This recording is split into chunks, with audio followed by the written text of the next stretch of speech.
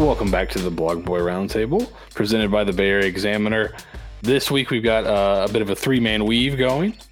From the Bay Area Examiner, you have myself, Seth Barnador, and Robert Steeg. From DraftKings Network, you have Nick Simon. No Anthony Vito or Nathan Bond this week. They are out of commission or, working real jobs and things like that. So we all did pretty good last week. Looking back, nobody had a losing week. Everybody is at 500 or better through 2 weeks. Not terrible, especially with early starts here. We've got two of the leaders here, and I am not one of them. Steeg, you are currently 7-1. Nick is 5-3. And we've got another slate of 4 picks this week. But first, we'll talk about last week. Everybody picked Colorado -3. Literally everybody just about in the country, except for the pro bettors who didn't want to look like squares and pick Nebraska. They were the public team, and it wasn't even close. I think we talked about it a little bit. The Colorado defense isn't great, but the Nebraska offense was so bad that it didn't really matter, right?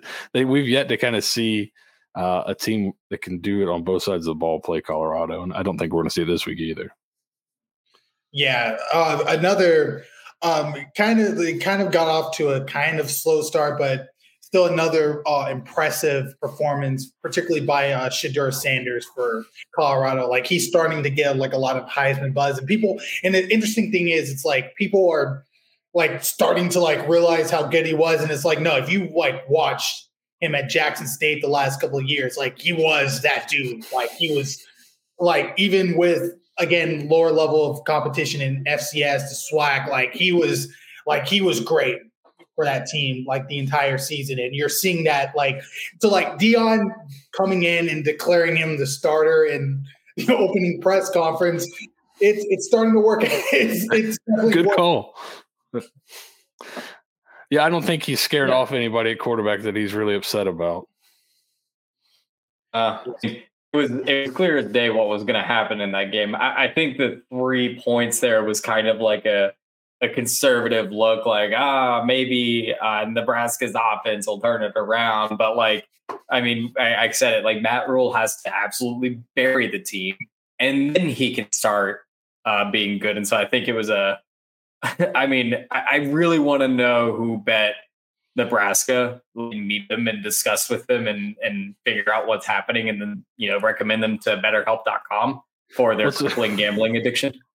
What's funny is you had some guys that are really sharp that do this for a living, bet Nebraska, just because of how I think it's hard for people to make an adjustment on Colorado after 1 week. So all the preseason numbers you had were Colorado is not going to be a very good team. And then they're so public, people in the public want to bet them so much. I think it had the most. They said the Colorado game had more bets than anybody in the NFL, and the week 1 lines for the NFL had been out for almost a month. Only the Chiefs had more money on them than Colorado. So some of those guys just go against the public, right? Yeah, there was a point during last week at DraftKings where 25% of all of the total college football bets, period, was on that Colorado-Nebraska game. The Deion thing, it's real, man. And you're gonna see that this weekend with game day, big noon Saturday. I think 60 Minutes is gonna be there. First Take is gonna be there, and it's just a Colorado State rivalry game. But what's crazy? Yeah, it's not. But what's crazy is next week they got Oregon, so that'll be interesting to see. This will be their first week as a big favorite, but we all hit that one last week.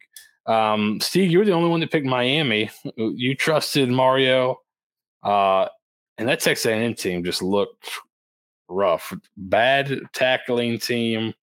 I needed to watch a ton of the game. I was traveling to cover our USF Bulls, but Miami looked pretty good there.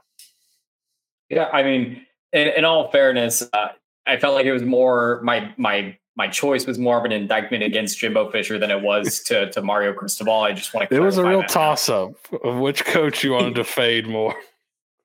Do you like? Yeah, there's an acronym that you can throw in there, or not an acronym, a comparison you can throw in there between a sandwich, something else. But yeah. I'm not going to do that. Family friendly. So I'm trying to be different, trying to be more serious. But yeah, I mean, Jimbo's collecting paychecks.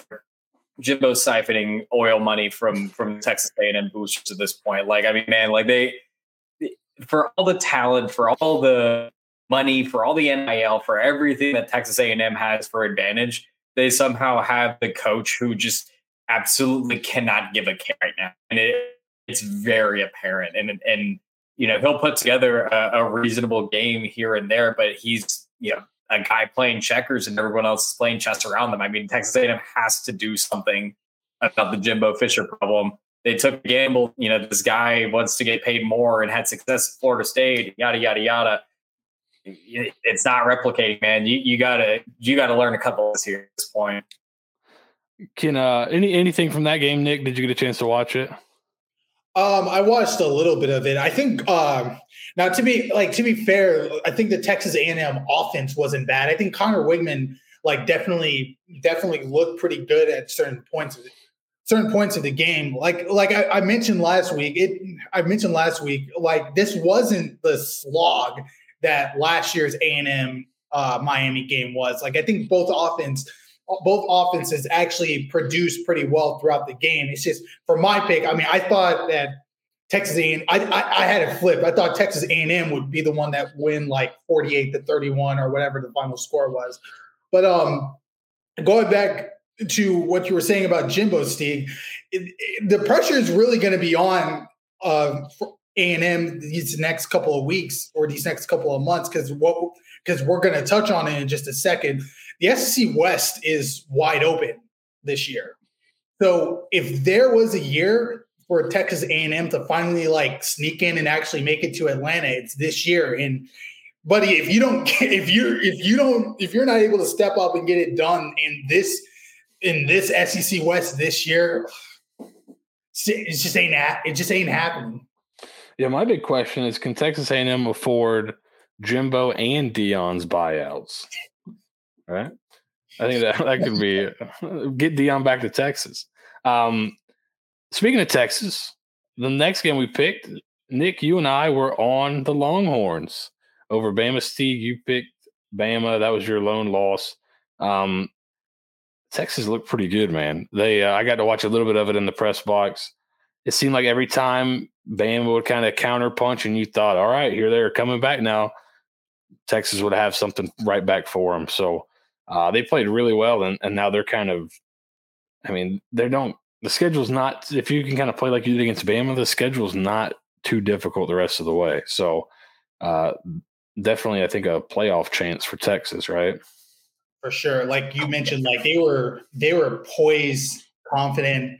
Like, what was it in the third quarter? Bama briefly took the lead, and again, you're sitting like, oh, we've seen this countless number of times, and it's like, nah, man. Quinn Ewers to Xavier Worthy, Quinn Ewers to just straight over the top. Like that was an impressive performance. That was like I mentioned last week. That was the exact turning point, cornerstone moment Sark needed for this Texas program, especially with them basically joining the ranks of Alabama and Georgia next year in the SEC. Like that was the type of win that could propel this program into that consistent top tier, playoff caliber type of team. Yeah. And they certainly seem to be kind of on that way. Oklahoma seems to be the next big one for them. And, I wonder if you had that line right now, what it would be. I think Texas A&M might be a double-digit favorite, maybe. Steeg, did you get a chance to watch it, or what are you kind of? And we'll kind of actually, I'll get your thoughts on Bama when we talk USF Bama. Let's get through off the board picks. My Oregon -6.5 was never in doubt against Texas Tech. It's not like it took a pick six on the last drive of the game to cover that. It did. Oklahoma State, Nate had Oklahoma State -3.5. They covered pretty easily. Vito wanted me to mention that his UConn +3 pick was terrible, but I liked it in the moment, so I'm not going to say anything bad about it. Nick, Texas State plus 12.5 against UTSA. Is there something going? And we're going to talk more UTSA later. But is there something going on there? It's not right with Frank Harris and his team. Like he got hurt a little bit, but yeah. Yeah, I mean, like shout out to Texas State. Like GJ Kinney's getting that program turned around like pretty quickly in year one. They weren't able to ultimately pull out the win last Saturday, but still, you go into the Alamo Dome, which is a low key pretty tough environment. Like they always pull in pretty good crowds over at UTSA. You go into this environment against this basically a rival right down I-35, and you at least put a scare into him and pull within a score. So another impressive showing, even in a loss for Texas State. And Steeg had Cal plus 6.5 in a super ugly game and covered. So no problems. All right, so let's get to our games this week. So Steeg's on fire. He's missed one game, and it was against a bet on Alabama, which you can't really blame him for.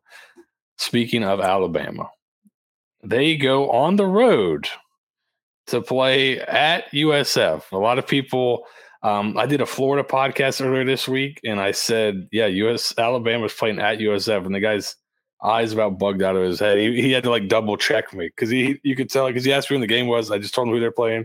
You could tell he went and looked. Oh, it's at 3:30. Like he had to make sure I was not mistaken.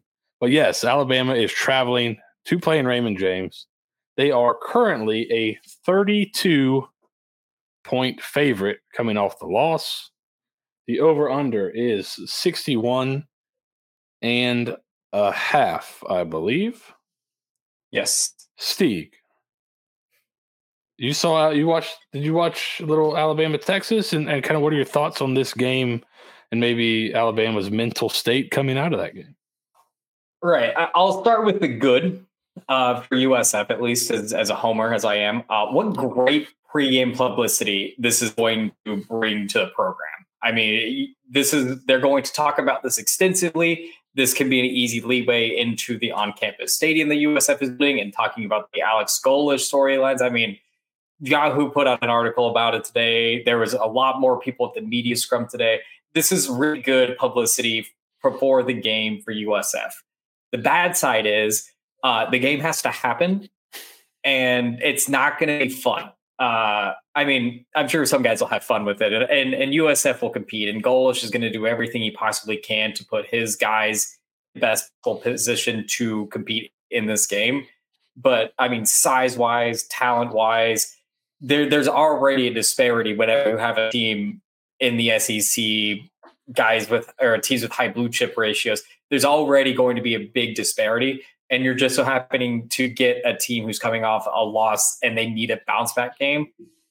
The stars aren't aligning for a monumental upset. I mean, you can watch Bama week in and week out, and they're still just going to be clinical. They're going to be surgical. Golish said during his press conference, the biggest game is the next game. The most important game is the next game. Bama's not going to look ahead to Ole Miss. They're not looking ahead to Tennessee. They're not looking ahead to anyone else. Just like USF isn't looking ahead to Rice, they're not looking ahead to Navy or whomever else. This is the most important game for these two coaches, and I think it's going to show. And I think USF is going to be able to compete at times. I think we're going to see some progress week in and week out, but 32 points is a lot, and I think they can probably cover that pretty easily without having to dig too deep into the playbook. So I think Bama by 32 at least.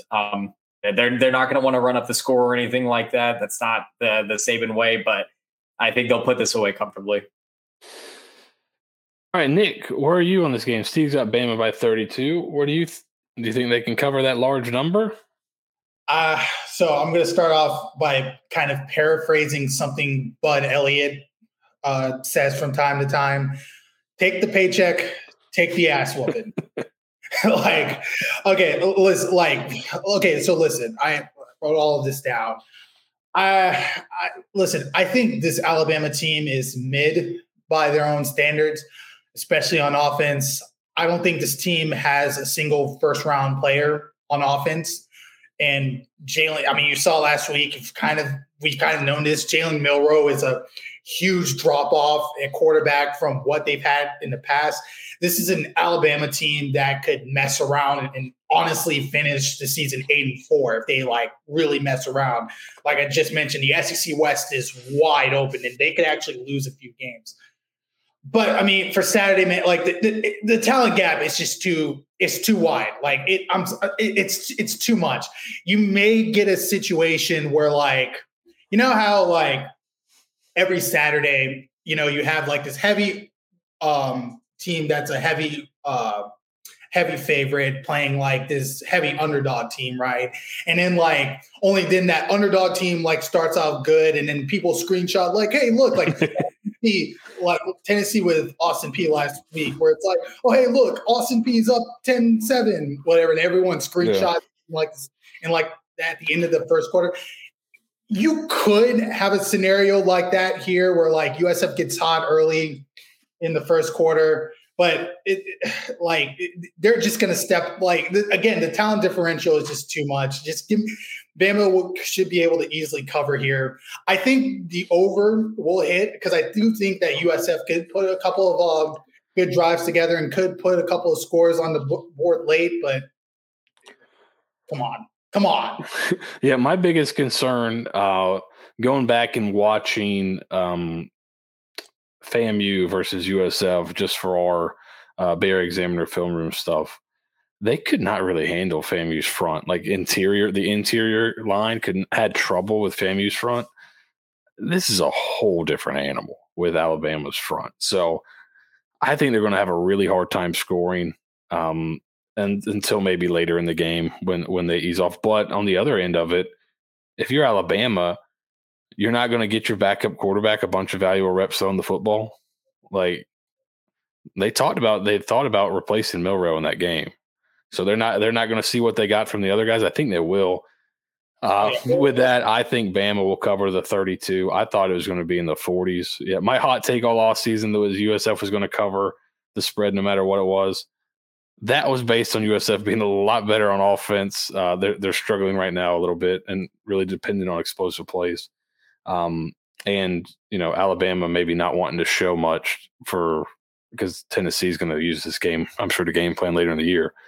I don't think they have to show much. They can just line up in base and just wreck USF's front. So, yeah, I'll take Alabama as well. So that's everybody taking Alabama. So if you're a non-USF person wondering a different perspective, all the USF people just took Alabama by 32. So seems like it should have been higher. Next up, we've got Tennessee at Florida. This one's moved all over the place. I think it opened at 4, moved up to 7.5. Now it's at 6.5. Nate and Vito are both on Tennessee minus 6.5. I'm actually going to go. I'm going to do a Blog Boy Roundtable first here. I'm going to take a total. I'm going to go under the 58.5. The way I think this game maybe comes out is the possibilities are Tennessee wins by, let's say, 14-20 because Florida's offense is really bad, or Florida's defense is able to. I think Florida's defense is much improved this year. They're able to hold Tennessee down a little bit, and the game's a little bit tighter. I still don't know. The spread kind of freaks me out a little bit. Florida's home field advantage should come into play, but I don't like either side enough, so I'm going to go under 50.5. I just think that happens more often than not. Nick, where are you going in this game? I also had under 50, the under in this one, but my pick, I don't feel great about it, but I'm going to go Tennessee minus 6.5. Like I mentioned before, like Tennessee, they were kind of sleepy in the first half, like kind of sleepy and sloppy against Austin Peay, but then eventually got together. And I think particularly for this game, it's a rivalry game. It's their SEC opener. They should be able to get up for this one. Just for me, it just comes down to like you mentioned, Florida's defense is improved, but to me, it's like, okay, which offense can still get things going? And again, I still trust Tennessee way more than I do a Graham Mertz led Florida offense. If I had to pick a side, I probably would have leaned Tennessee just because I don't I'm not quite sure. Florida was so out of sync against Utah. I'm not quite sure what they'll be. And Tennessee's defense has showed really well against two really bad teams. So I don't like, they're kind of an enigma to me. I think Florida might be able to like go big and run on them, but I don't know because of how they looked against Utah. They looked really bad up front. So they might not score a bunch. So that's why I like that under. Steeg, where do you lean? So far we've got an under by me and everybody else has got Tennessee by 6.5. Yeah. So there are two things that I want to comment about this game. I wasn't sure about this at first. I really like Austin Armstrong. I think he's a great defensive mind.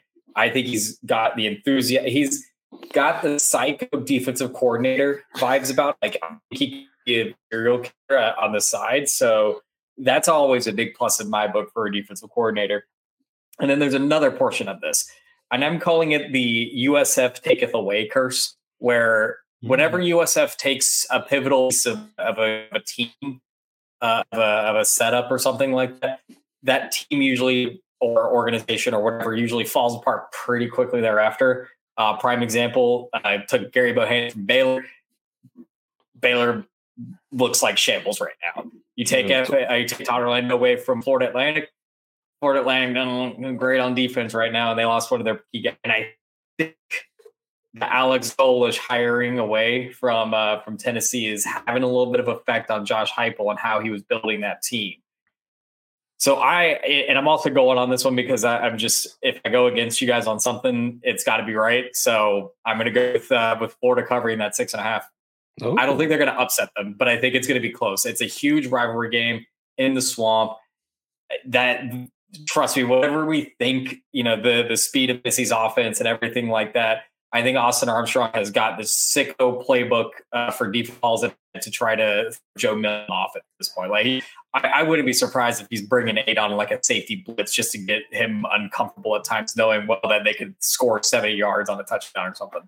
Yeah, his defense at Southern Miss led the country in blitz rate last year. He'll have his hands full with Tennessee, but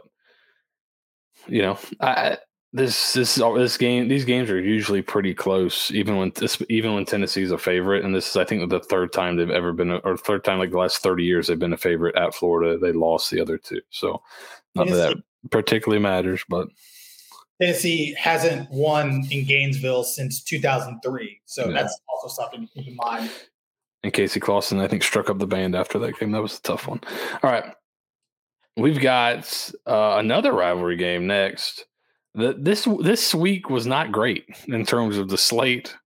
That's why game day is at Colorado State. That and everyone loves Dion, but not a great slate of games. But this one, at least in terms of like a nice rivalry, this one's got to be near the top. We've got the backyard brawl. We've got Pitt as a 1-point favorite on the road at West Virginia. An old Big East battle here, right? Nick, where are you leaning in this one? Of course, you got to take the under, but my official pick, I'm still sticking with the spread. The spread for my pick, I'm going to go West Virginia here. West Virginia +1. This game's going to be scrappy and sloppy, as God intended all backyard brawls to be. But I'm basing my pick on this Pitt offense is butt, and like what they did against Cincinnati last week. Phil Jurkovec going 10 of 32 and somehow scoring 3 touchdowns. And the thing is, like, they lost 27-21, but that game could have been a lot worse if you like go back and like look at the box score, because Cincinnati's offense stalled out in the basically all second half outside of like a touchdown they scored in the third quarter. And then Pitt was only able to put 2 touchdowns on the board because there was one drive where they got bailed out by pass interference twice. And then there was another drive where they connected on a 60-yard pass and had an easy go into the end zone. This offense, like Pat Narduzzi has nerfed this offense since Kenny Pickett left. And I think like in Morgantown at home, Neil Brown, like he's been the biggest hot seat candidate in college football heading into the season. He doesn't have like a signature rivalry win in his entire tenure. I think he'll get up for this. His fans, his players will get up for this, and he'll get that big rivalry win that he's so desperately desired at West Virginia. So give me the Nears. Steeg, where are you going on this one? What is this? The doo-doo game of the week. Let me tell you something. Oh my God. It's a backyard brawl, Steeg. It's not supposed to be pretty. Last year was an abomination.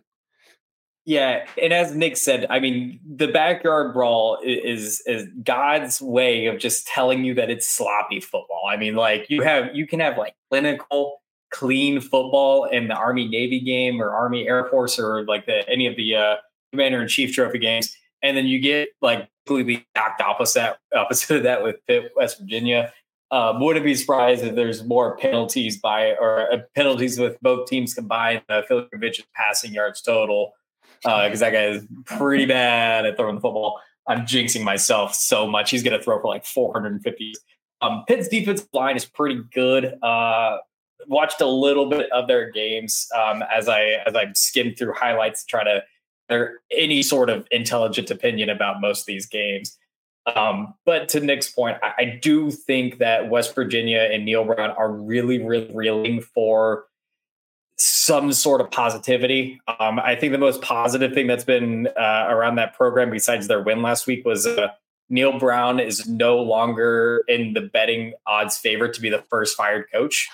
I think Jimbo Fisher, Tony and Danny Gonzalez passed him or something like that. So that's a positive. And then I think they win this. I think they win this right. I think at West Virginia plays a pretty big hand in that. Phil Yurkovich, I don't think has the mental capacity to handle a road crowd that's just going to absolutely be mean to him all night. If he can't handle some boos every once in a while, buddy, you're in for a world hurt with what those fine folks from the Appalachians are going to say about you. So give me the Mountaineers here. This is not a blessing to Neil Brown in West Virginia. I think this is just another yuck bowl. Yeah, Vito has Pitt. He likes Pitt in this one, but I'm with you guys, and so is Nate. We're riding with the Mountaineers here. West Virginia +1 at home underdog in the backyard brawl. You got to take the home underdog. And West Virginia really didn't look bad against Penn State earlier this year. They played pretty good in that game, which I'd say Penn State's probably the best opponent either of these two have played. So, all right, now let's go off the board here. I'll start with Nate and Vito's pick. We talked about UTSA. That something's going on there. Something's kind of weird. I think they lost a right tackle too, or one of their tackles. They lost. Frank Harris might be hurt or injured a little bit. So Nathan Bond is going to take Army +8.5 against UTSA there. He thinks something's going on, and he thinks Army can kind of keep it close there as the game goes on. So that's his pick, Army +8.5. Vito, I like this pick here. This is an interesting one. This is a game I didn't even kind of realize was happening until early in the week. I saw it, and I'm surprised more people aren't talking about it. But you got Western Kentucky at Ohio State. Western Kentucky is a 29-point underdog. Vito likes Western Kentucky +29. I think they might get Corley back this week. If they do, maybe you can throw it around enough and you don't keep the ball in your hand enough for your offensive line to be too big of an issue. So maybe that can happen. And as Vito points out, Ohio State only beat Youngstown State by 28. So that's a fierce rivalry.